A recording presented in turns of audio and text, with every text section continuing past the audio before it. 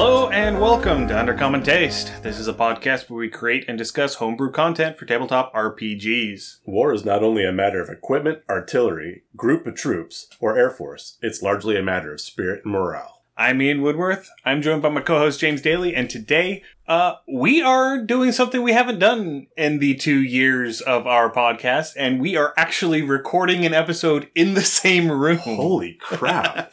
Yeah, we started the podcast in the middle of the pandemic, and so we were recording remotely, and we've been recording remotely this whole time, and finally the stars have aligned to allow us to sit together in a room and make an episode together. I'm just saying, bubble, dude. Personal space. I mean, you're sitting as close as you need to get in on the mic. Yeah. We're still figuring out the system, so if the audio quality ends up suffering a little bit, that is something that I'm going to be fiddling with as we go along. We are constantly trying to improve. This is a new idea, so hopefully this will lessen up some work on Ian's end. This way he's only editing one file instead of like 2 or 3. Also, where we've been recording separate and remote, either one of us, our net could drop because, yay, Xfinity. This is less likely to happen this way. Yay, Charter. Yeah. That's what our problem was. We were both using different internet providers and they didn't like playing with each other. Very probably. Yeah. And this also lets us get a little more of a natural conversational tone, too, because it's hard to get that. I mean, that's the comment that we always make about virtual tabletops. Yeah. Is, it's hard to get that flow going in a conversation whenever you're on different sides looking at each other through a computer screen. Yeah, I mean, Ian and I have known each other for a good while, but there's still, glances and body language and things being thrown and random stuff like that just can't happen over a remote connection. Yeah, and, well, I mean, most of the time whenever we're recording, we don't have our cameras on to begin with, so we're completely going off of audio cues, and it's interesting. There is a whole dynamic to interpersonal communication that does happen face-to-face, that does not happen remote. And even with the camera, there's that delay, there's that lag. You have that thing where it's the old Godzilla films where like the lip syncs like a half second off or a full second off, and it's like, it really does make a huge difference. So we really do hope this will kind of help make our stream a little bit more reliable or relatable. And again, should be easier for us to manage and hopefully more palatable for your ears as well. Yeah.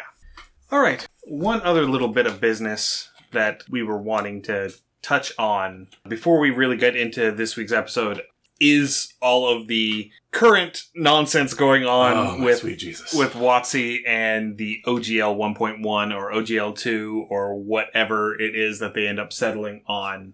We have decided that for the foreseeable future, we're probably going to be going to a little more of a system agnostic view of everything in our content. We are not going to be releasing any more content that is explicitly 5e compatible. We're going to start exploring some other systems, some other game systems, just to broaden that spectrum a little bit. And honestly, this was part of the original goal anyway. And we had strived to make our discussions a little more system agnostic because we did want to discuss, again, as we say in the beginning, it's tabletop gaming and tabletop content. It's not D&D. Most of our speakers, our interview guests come in are, again, creators of other systems, which I vastly enjoy. Unfortunately, again, just the culture, D&D is and was the 500-pound gorilla. It was the thing. It was the standard. And so I think this is a great opportunity for us, gamers in general, to explore and kind of branch out. We can see things. We can see what works with other systems, what doesn't work in some systems. This does give a huge, huge lane for more creators to come up and fill gaps. It's kind of like when the giant tree in the forest falls over and all the undergrowth that was shaded finally has a chance to get some sunlight and produce and grow on its own. Some really awesome stuff can happen. So I am excited. Again, most of our content we did try to make more relatable, but because that's what we were also most familiar with, we did fall into the rut largely of D&D, which we hope to break from a bit. Yeah. And that's another thing that I did want to touch on. You're talking about other systems and content creators making stuff for other systems. This is my call not only for creators to start researching and making stuff for other systems, but for consumers to find those creators who are making things for D&D and are shifting to other systems, right, go and buy their content. Absolutely. One thing that Ian had mentioned the other week as we were discussing is that he was going out and he put in an order to his local game store saying, hey, I'm probably not buying any more D&D books for a while until Wizards pulls their head out of their collective cloacia, since it's a dragon. That being said, he went and he was going to buy another full game module that he could purchase for a single D&D book, rule book. A lot of these lesser known game contents, full game systems are incredibly affordable. $10, $5, $20, $30. I mean, they're not terribly expensive. They're not Warhammer where you have to invest $200 or $300 to even start. You can go online and toss a couple dollars in a cup of coffee, and you've got a really awesome and fun game system. Yeah, I think Monster of the Week is about $25, $30 cover price. I think Blades in the Dark is $25, $30 cover price. My next purchase is going to be the latest edition of Paranoia, which comes as a box set for $50. It's the same price as a D&D sourcebook. Right. So I'm going to be getting an entire system for the price of one splat book, basically, from WotC. And so that is my prerogative, is I don't want to penalize my local game store because I don't want to buy a certain product. I want to keep supporting my game store. And so by just simply purchasing different games, I am able to do that. I am able to keep supporting my local game store, keep supporting TTRPG gamers, but send my own very small financial message to this large corporation that I find your actions reprehensible. Right. And again, too, it is a game store. It's not a D&D store. There are huge, I mean, depending on the size of your store, but even the smallest store has a large selection of other things. Board games, tabletop games, card games, video games, online content. I mean, there are lots of things available. And so I really do think this could be the start. I mean, D&D did have a renaissance, which Hasbro and WotC seems to be trying to kill, like the Inquisition, because I guess that's how history goes. But the gaming community in general could be on the verge of a further renaissance or growth. I guess we could call this a reformation at this point. Possibly. I mean, all of this OGL 1.1 kerfluffle, it smacks very heavily of what happened with 4th edition and the GSL, the game system license. Right. Where they decided, we're going to change the license to make it more difficult for third parties to encroach on our turf. Right. The big problem with the GSL, well, it's twofold. One, it excluded a lot of third-party content creators, so you didn't have the volume of materials for 4E that you had for 3E. Exactly. And 3.5. And two, 4E was a very polarizing system. It was. Again, 4E was the Dark Ages. I have given my opinion on 4E many, many a times. They did some things right. They did a great many things very, very poorly. I won't outright say they did them wrong, but they did them poorly in my opinion. And again, there's a ton of content creators and talking about how the game modules, if you buy a campaign set or a game set or anything like that, generally it's only the DM, maybe one or two players purchasing those. And that was the whole point of the open game license, was that creators could make more content that WotC and Hasbro would not have to produce themselves. So people had more stuff to play and they could do more of the heavy lifting behind the scenes. More players would get involved, more people would learn the brand, more people would want to buy source books, rule books, things like that, versus players. You would have player retention. Yes, exactly. You'd have player retention because the people would continue playing your game, right, even if they weren't using your content to exactly. do it. And with this, while I understand intellectual property, I understand all that, and there is a point where intellectual property needs to be protected, which is what a large amount of the creators are having right now. Wizards really are trying to kill the goose that laid the golden egg for them.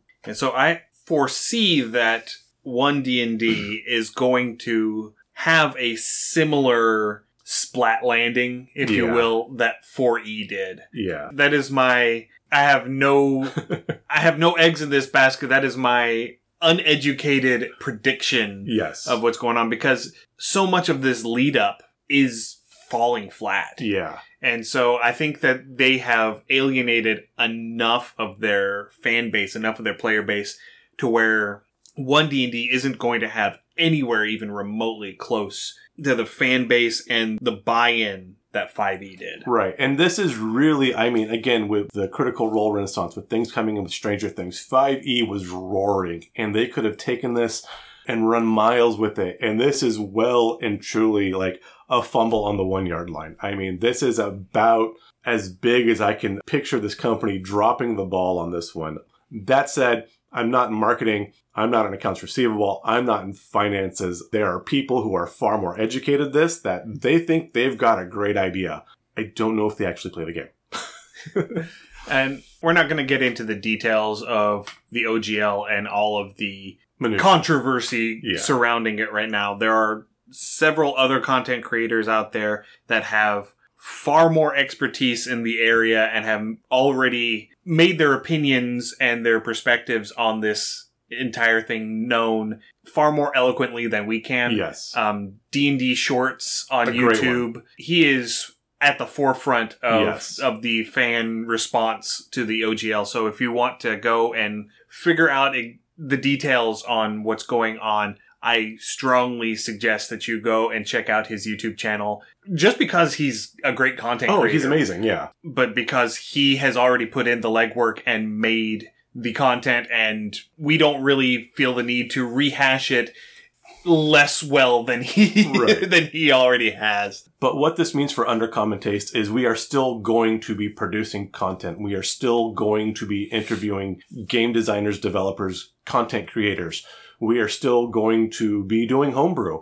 It's just not going to be as firmly rooted in 5e or D&D. We are going to be exploring more how to bring our homebrew content to other systems or any systems or to your own system, which really falls more in line with our original goal anyway. And I think we're going to be going a little more conceptual and a little less mechanical on a lot of our content as well. Yes. Because concepts are easier to shoehorn into your system than, I have a 5e monster. How do I do it in Pathfinder 2e? Or how do I do it in Monster of the Week? And that might be a topic that we cover in the future, is how to translate from D&D 5e. Again, when we broke down how to translate from older systems to 5e, we might export from 5e to other systems. Obviously, that'll be some research on our end, but that would actually be a fun venture to take. I think converting 5e to Pathfinder might be something that our fan base might want. Yeah. At this particular juncture. And from 5, really 3.5 to Pathfinder to 5e is not too hard of a leap at all. Well, Pathfinder 1e is basically D&D 3.6. Exactly. So yeah. All right. I think we have addressed this issue as fully as we can for the moment. You don't want to beat the dead horse anymore? Well, we did decide that we were going to have an episode on a topic. Yes. So we should probably start addressing the topic. Fair enough. Which strangely kind of fits in line. This was kind of a bit of weird serendipity, but... Yeah, so this week we're going to be talking about morale systems. Yes. In TTRPGs. In addition to morale, a similar mechanical side that is... also used on occasion, disposition. Okay. Which is, you meet an NPC, how do they feel towards you? I like it. So we'll get to that in a little bit. Let's go ahead and start off with a morale system. Okay. So what we're talking about with morale is, how likely are the things that you're coming up and trying to fight, how likely are they to fight back? Right. And so this is a huge concept. Again, with a lot of RPGs, especially with older versions where they were more hostile, you would beat up on an enemy and they would beat up on your characters. But if they're intelligent, it makes sense. You're only going to get punched in the nose so many times before you're like, this isn't worth it. And they would back away or flee.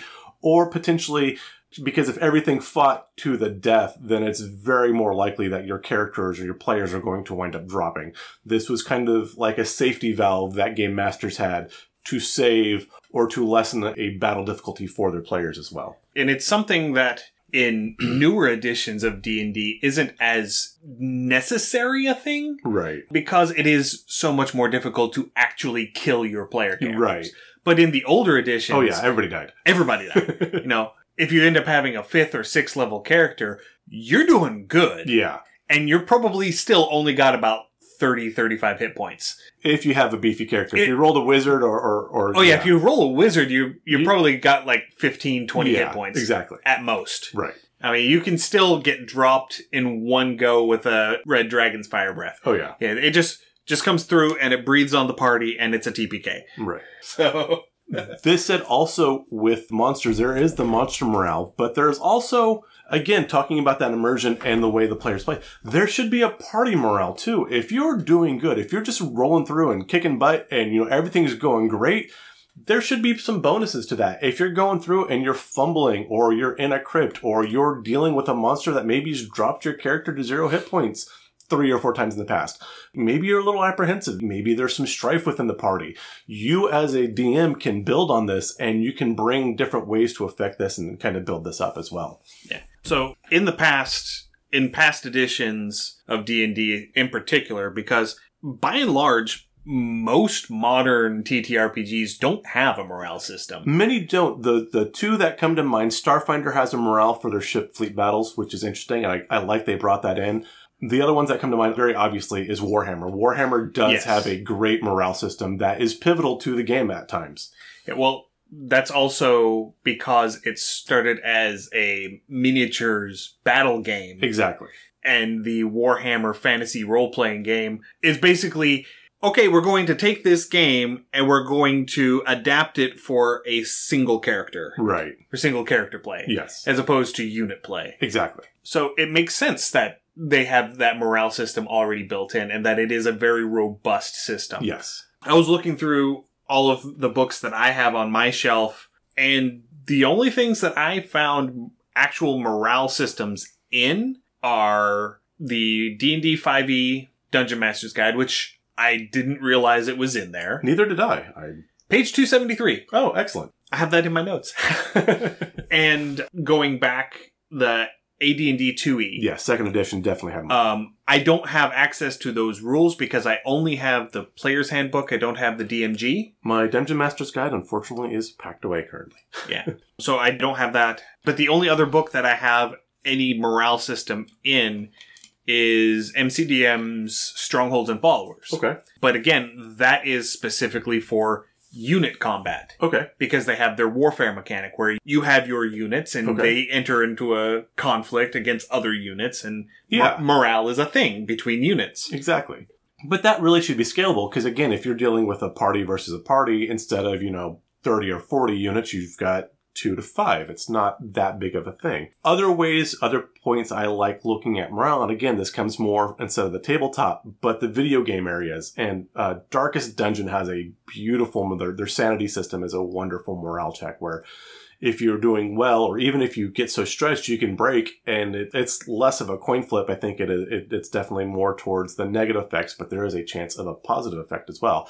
And it will affect how your character functions, how they interact with other players, if they will accept healing, if they will accept damage, if they will self-harm, if they will harm other players in your party, if they will give bonuses to crit, and you get to Darkest Dungeon 2, they start adding, bonuses to dodge or healing.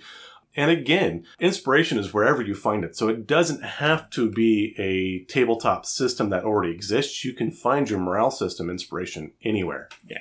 So in older editions, the morale system was specifically something for the monsters. Right. And for retainers. Yes. Because with retainers, these are your hirelings. And that's something that doesn't really show up much in newer editions. No.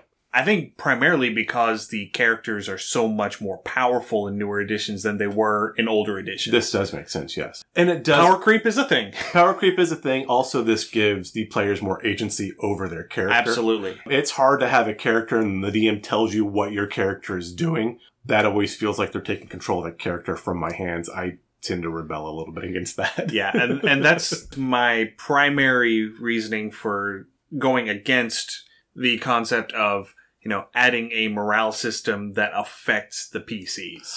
I would with this, if I were to add a morale system that would affect the PCs, I would add something like a -1 modifier or something like that. Yeah. And you could take morale, the old bard skills, inspiration die. These are morale bonuses. You're feeling good. You get a little extra oomph with your thing. Going back to 3rd edition, the different songs that the bards would get. Exactly. Song of Inspiration, Song of Courage. Exactly. Those sorts of things. Yeah. But primarily it is a thing for determining how the monsters are going to react to the party. Correct. And so it's a mechanical system for the DM to determine that. And the baseline morale rules that are used in D&D stem back to 1981, the Moldvay basic set. Yes. For D&D 1e. So basically the way that they set it up in the basic set is every monster was assigned a morale value. Correct. From 2 to 12. If you had a 2, you wouldn't fight. You would just run away at the first sign of danger. If you had a 12, you would never surrender. You would always fight to the death. So a 12 would be something like, constructs or zombies, mindless creatures. Exactly. Or creatures that are fighting under compulsion, that would specifically not have a self-preservation mechanic. Exactly. Because even something big like a dragon, they may be big and arrogant and want to destroy something. I would still put them at a morale 10 or 11. Oh, I wouldn't even put them that high, honestly. I mean, you get a dragon, and dragons are old, they're wise, they know worst case scenario, they can outlive most of their enemies. I'd honestly put them probably at a 5 or a 6, because if they take enough damage, they're just going to nope out of there and wait till a better day to fight. You say that, but from a lore standpoint, they are prideful. They are arrogant. They don't want to acknowledge that they are in the chance of defeat. Right. But so that also brings back vengeance. There is that. But, just judging by what is expressed in the lore. Okay. They are going to fight even whenever they should think that it's hopeless because their pride gets in the way. I could see that. Dragons are prideful creatures. They are prideful. I think color or type of dragon might influence this a bit strongly as well. Absolutely. Something, again, that I'd relate to more like a green or a black would probably be more sneaky and nope out to ambush you later versus something like a red. A red's probably going to stand and fight longer than any other color. A white would also. Because they're a little more bestial. I could see that. That's where I don't know if pride would come in versus survival instinct. That's a good point. But still, I would still put, Put them higher up. Yeah. And the age of the dragon is going to affect absolutely, that too. Yes. So a young dragon would have a much lower morale score than an older dragon. Absolutely. Because they know that they're not as strong as they could be. Right. They understand their limits because they haven't been around long enough. Exactly. To, cement the fact that they are at the top of the food chain. And at this point, we really can relate to pride goeth before a fall. And pride goeth before destruction and a haughty spirit before a fall. Oh, nice. Well done. Good correction. Thank you. I corrected a college professor, one of my literature professors actually. Oh, nice. With that one time. And he was like, well, it's a colloquial thing now, so it's actually correct. I was like, cop-out. Something haughty spirit, professor? Yeah. He had the most atrocious comb-over ever. And there was more than one class where I only half paid attention because I kept getting distracted by the fact that his comb-over had half blown off the top of his head in his walk to class, and he hadn't noticed. So did anybody try to bring in a fan or a blow dryer in class and just kind of No, because it was sort of an auditorium setup, and so we were far enough back to where that wasn't really feasible. But everybody do the wave. But yeah, he was. He was a good professor. Oh. Don't get me wrong, but Comb over. That is not a character flaw. I don't think. Yes, no. Yeah. Bad fashion choice, not a character flaw. Yeah. But again, other things where morale, trying to get back on topic, yeah, where morale might be more of a thing, things that fight in groups or hordes, like a kobold or a goblin or even an orc to a point. While the horde is larger, that morale score is going to be higher, and it is going to drop, if not proportionally, then exponentially, or definitely in some relatable manner to the size and how much that horde has been thinned out. Right. And even, comparing the size of that horde to the size of the party. Yeah. Because the bigger the group is, Yeah. the better their morale, because they're going to think the odds are better of their success. Right. 10 kobolds versus a party of 5, probably going to hang in. 2 kobolds versus a party of 5, probably going to bolt. Yeah. So the mechanical system behind the Moldvay morale system is whenever an event happens in combat, it could be the first person to die in the combat, or whenever a group has been reduced to half its number. Right. Or any of a number The first fireball drops. The first fireball drops, yeah. I mean, that is a shocking moment. Absolutely. You're marching out onto the field, and then somebody drops a fireball into the middle of your unit, and half of your unit is either incinerated or is now Scorched. smoldering and on fire. Right.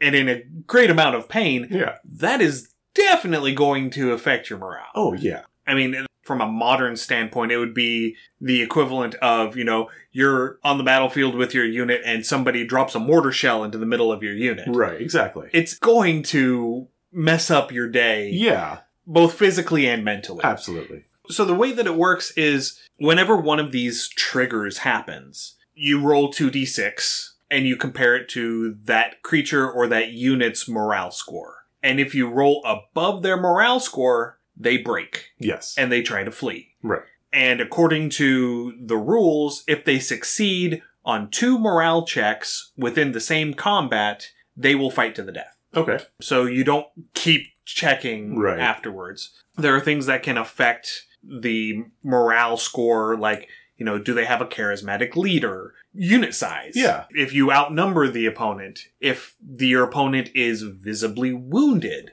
Are they under effect of a spell? Are they under the effect of a spell? Do you have the high ground? Yes. I've got the high ground, Anakin. Exactly. And all of these things, the DM can definitely build up. And this is largely part of the storytelling job of the DM. He can build this up. He can make it as grandiose or as simple as he wants. He can be, okay, you know what? You beat them up, the monsters flee. Or you can sit there and talk about how they sit there and with a sudden shock, they look around and they notice their fallen comrades and their wounds. They see the gleaming eyes of the parties and their sharpened swords. They drop their weapons and run. I mean, you can build this up as much as you want. If you're a great storyteller, you can really, really build a lot of atmosphere with that as well. Yeah. I mean, going back, James and I are both in the Society for Creative Anachronism. And one of the things that we do in the SCA is we put on armor and we hit each other with sticks. Yep. And there are some of the bigger events referred to as wars where you get, 50 to 100 people. Or more. More, yeah. I mean, I've been to smaller wars, yeah. Gulf Wars. Pennsic. Gulf Wars, yeah, Pennsic is the big one. But Gulf Wars, you get 500-600 people out on the field at a time. Yeah.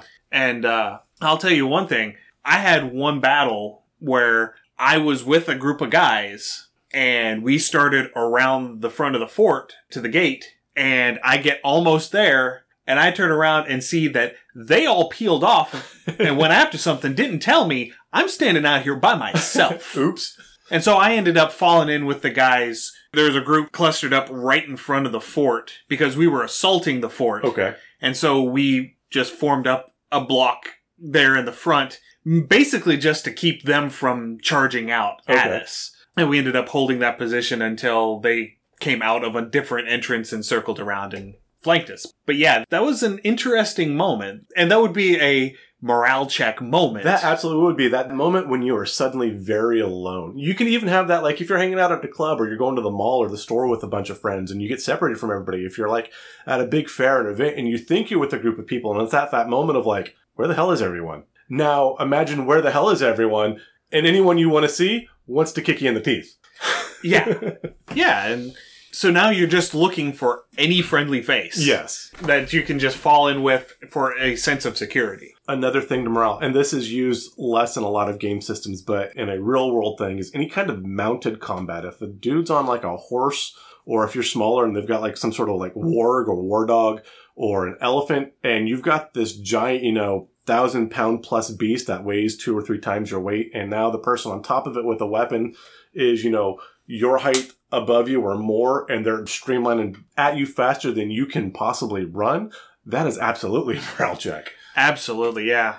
So, Going into the 5e Okay. morale rules, the way that it's set up, there are a number of things listed as things which might cause a creature to flee. Okay. Options are, being surprised, being reduced to half health for the first time, or if it has no way to actually harm the creature that it's facing. That makes a lot of sense. That whole, it's a ghost. Yeah. I have no magic weapons. Yeah. How do I fight a ghost? Exactly. And then there are additional options for group morale. Now, when the whole group is surprised, when the group's leader is reduced to 0 hit points or incapacitated or captured. Okay. Or if the group is reduced to half its original size fair check. with no losses amongst the opposition. Oh, yeah, definitely. And so the way that it works is the individual creature or the leader of the group, or if the leader's unavailable, then the creature with the highest charisma amongst the group makes a wisdom saving throw. Okay. A DC 10 wisdom save. Right. If they succeed, they stay. If they fail, they break. Okay. I'm not a real big fan of that. It seems very simplistic. It is a little simplistic. And again, too, when you make the party break, especially if they are leaving downed party members, that could be a little rough. I'm not a huge fan of that. It's specifically for the monsters. Oh, specifically for the monsters. That, again, that is a little quick and easy. And I understand the appeal of that. Yes. Because this is happening in combat. You don't want a big clunky system that you have to calculate in the middle of combat. Right. It's a single die roll. Did they hit a 10? Now, when I was looking at different systems, the Starfinder had a thing for their fleets, and I think was decent, if I can remember exactly. So if half of a fleet was destroyed or injured, or however you want to phrase that, you would roll, I believe it was a d20, and then the DC for this was 10 plus half of the opposing armada's tier, and I'm not sure what the tier levels, but I could see that 10 plus the opposing party size, or if it's one-on-one, 10 plus the opposing party's level, perhaps. So, like, if you're fighting a level 10, maybe cut that by half, so it would be a DC 15, something along those lines. But you could scale it to how big the size difference or ability difference between the two parties would be to make it less flat. Again, a little bit more calculation, but a little less one and done. Yeah. So I found an article on Jason Alexander's blog, The Alexandrian, Okay. talking about morale systems Okay. and his critique of morale systems. The issue that he points out, to quote the article,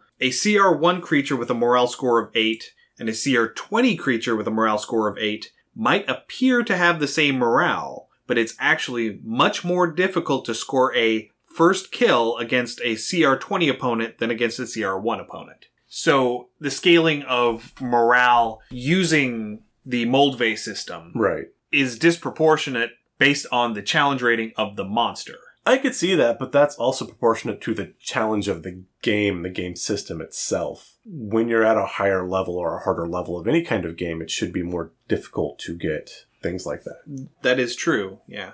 But personally, when it comes to something like this, when it comes to a morale system, I am less inclined to go with a save against a static number or save against a calculated number sort of deal. I kind of want to see it done as more of a sliding scale. Okay. So let's say, I'm just throwing out numbers right now. Let's say that the scale goes from 1 to 20. Okay. And whenever you start combat, default is going to be at 10. Okay. And then you can shift it one way or another based on unit size, positioning, how experienced the units are. Intelligence of the creatures. Whether or not one side is surprised, Right. whether it's an ambush. Okay. So those sorts of things. So you set up a starting morale Okay. on that. And then the actions which happen within the combat shift that scale one way or the other. So things like incapacitating an opponent or landing an attack or series of attacks that reduce a creature by half its health in a single round. Yes, that used to be insta-kill in some older versions of games. So something like that, or countering an opponent's spell. Oh, nice. Or seeing an opponent get a critical failure or landing a critical hit. Absolutely. Any of those things would increase your morale die. Okay. While seeing an ally killed or witnessing one of your own spells being countered or receiving that half health damage Okay. or having a critical failure or being on the receiving end of a critical hit, or, seeing something happen to your leader. All of those things would cause it to shift downwards. Okay.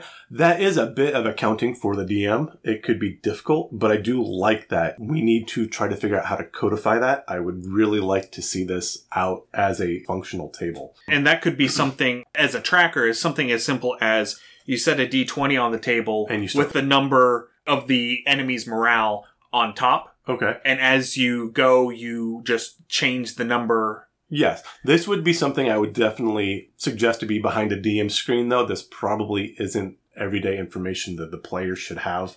Right, but I would definitely allow my players to do something like an insight check to try and read the enemy and see what their morale looks like. I would absolutely allow that, yes. Or, certain subclasses like the Battlemaster Fighter, being able to read the battlefield, that is something that the Battlemaster can do. I would agree with that, yes. There would be certain, there used to be in a lot of game systems, wasn't Death Knell, but I know a lot, particularly think games like Baldur's Gate and things like that. There was a talent or a feat where you could go and you could start gauging your enemy's health, because on a lot of these old video game systems, you didn't know your enemy's hit points. And then unless you took these feats and you could see how damaged they were, otherwise they were, uninjured, injured, badly injured, near death. As you took these feats for more awareness, they've got 3 of 9 hit points. Yeah. This said, one thing, and again, more work for Ian, I think we should add a D12 roll to our Monster Mash and do Monster Morale as part of our creatures. I think that could be kind of interesting and fun. That could be interesting, yeah.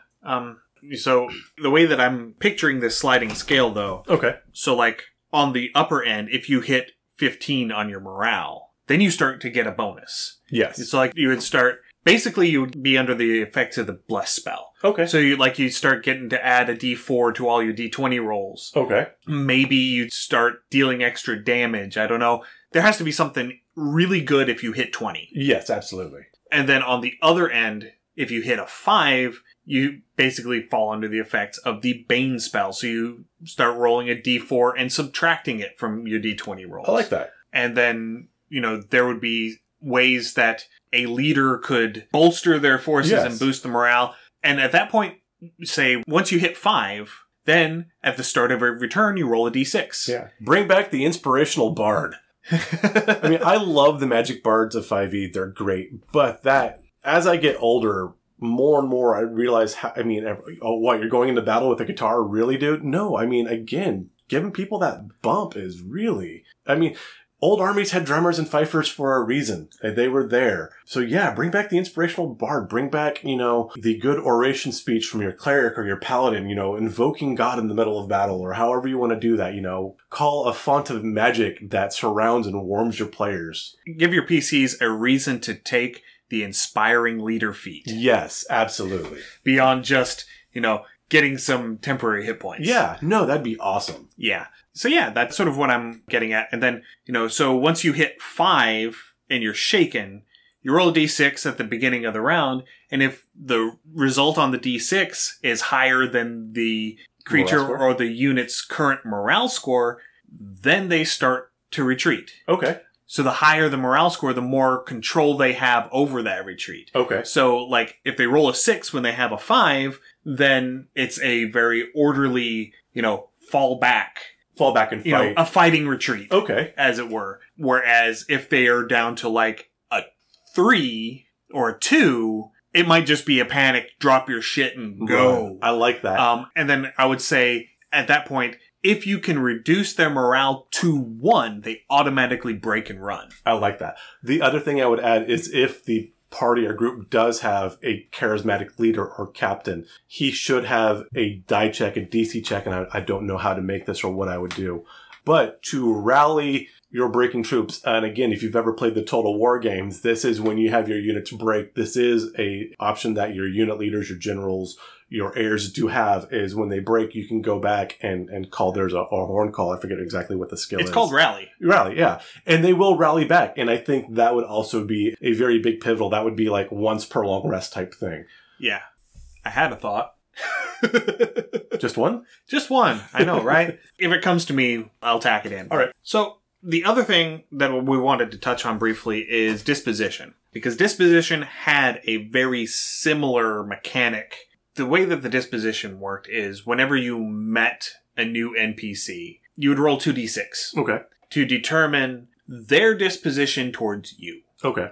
Liminal Horror grabbed this. I'm pretty sure this is an OSR feature that is drawn from the basic expert rules. Okay. So basically, you roll 2d6, and the result on the die determines their initial interaction with you. Yeah, it's that first feel you get when you get to a person. Do they creep you out? Do they seem kind of cool? Are they cheerful? Are they jovial? Do they remind you of an old family friend? That kind of thing. So the table, as listed in Liminal Horror, 2 is hostile, Okay. 3 to 5 is wary, 6 to 8 is curious, 9 to 11 is kind, and 12 is helpful. Okay. So you're usually going to land somewhere in the middle there. Generally.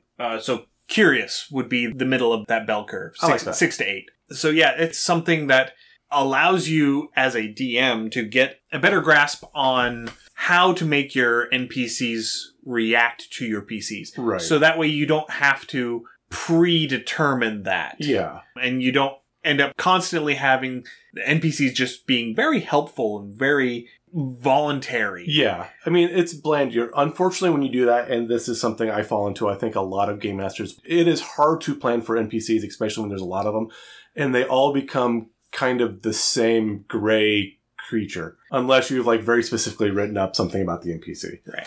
And, there are definitely things that you can take into account, like if the PC that they're interacting with, comes in being very gruff and they look menacing. Right.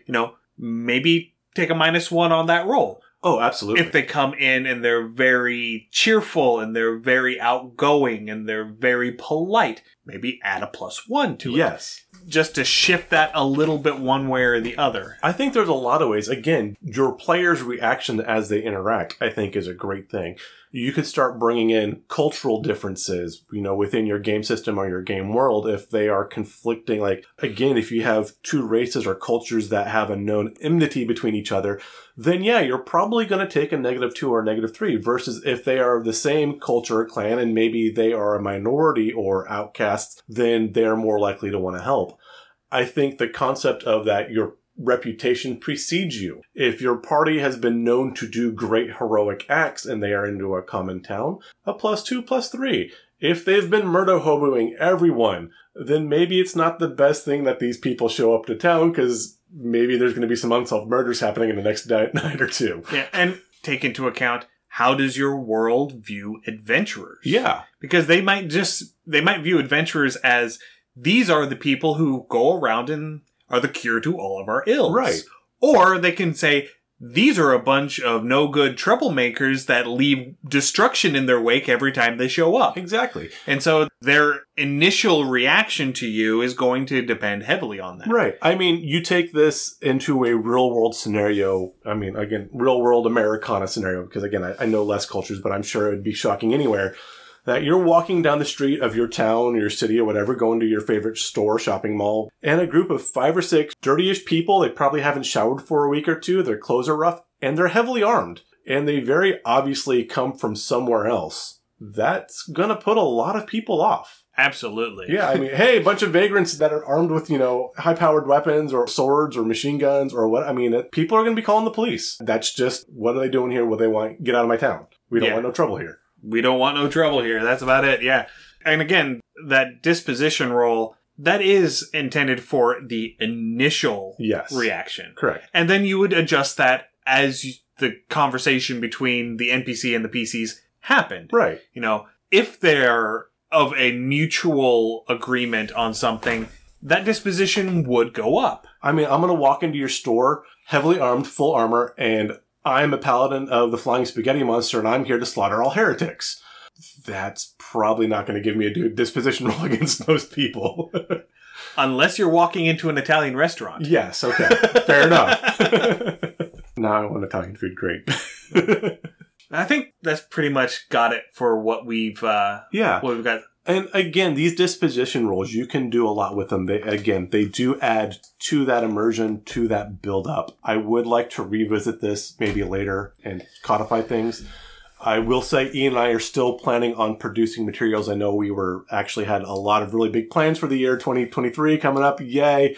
And then again, OGL did its OGL stuff. That said, we still have things we want to codify. We are looking at producing stuff, putting things out. So I think some of these mechanics might be things we could codify and actually get concrete. Yeah, I think so. And these are generic enough that they could fall into anything as basically just treated as a mini game. Yeah. So yeah, if we can do that, that would be great. That's something that we can. We are trying to avoid I don't want to say the legal landmines, but that's pretty much what it is right now. We don't want to trip over anything while everything is still nebulous.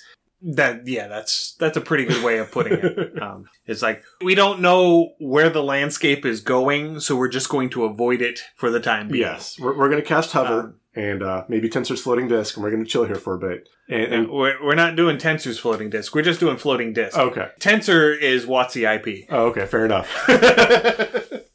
We are doing Disca Floating. Yeah. Disca Floating. Tenny's Disca Floating. So yes, have any comments, suggestions, or ideas for future episodes, please send us an email, undercommontaste@gmail.com. We still also have a presence on Twitter, so if you want to send us a direct message on Twitter, we are at UCT Homebrew. We are also on Instagram, Facebook, TikTok, YouTube, Twitch, Mastodon at Undercommon Taste. We have a Patreon, patreon.com/undercommontaste. That's where all of our content goes. We are working on some patron-exclusive content to sort of shore up the catalog of what you can get if you support us financially. We have Beneath the Lake, which is our liminal horror adventure.